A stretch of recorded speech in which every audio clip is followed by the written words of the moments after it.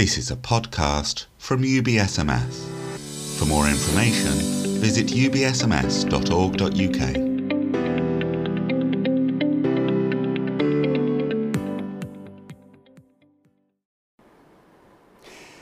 How then are we raised?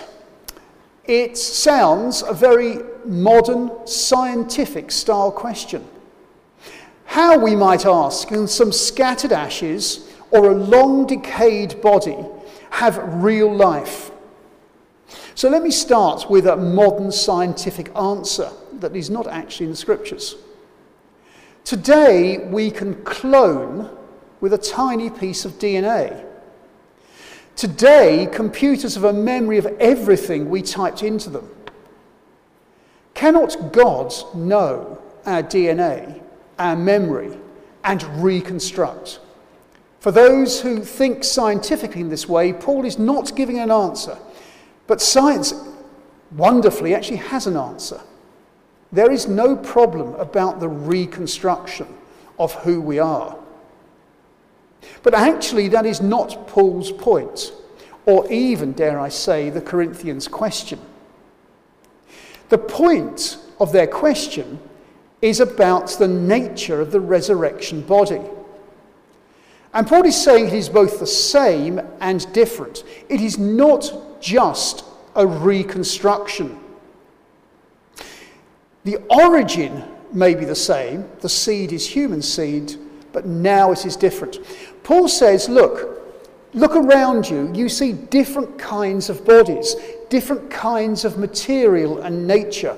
And again, while this may not be a modern scientific view, it is a general view that holds water.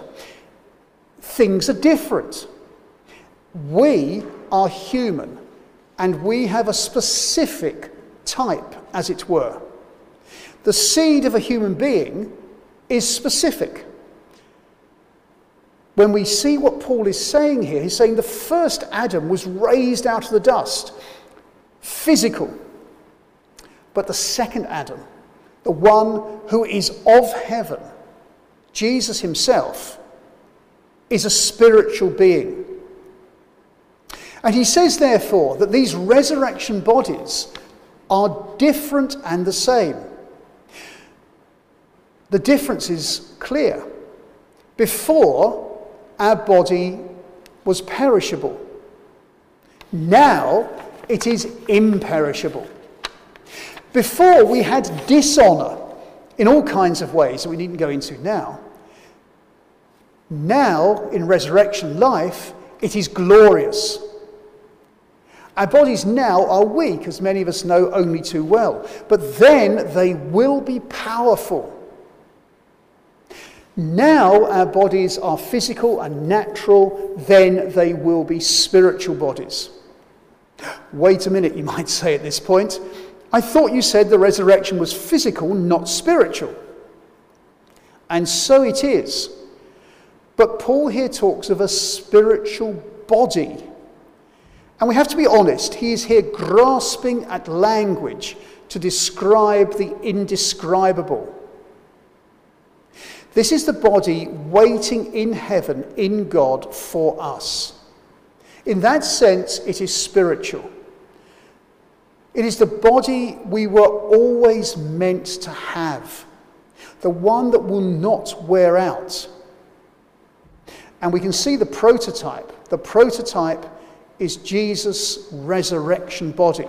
Look at those gospel accounts and you see something of what it will mean. Our body, therefore, is physical and spiritual. How will we be raised? With what kind of body? The answer, by God, with a heavenly body. It is a wonderful future. Trust in God. We are going to a wonderful future. Amen.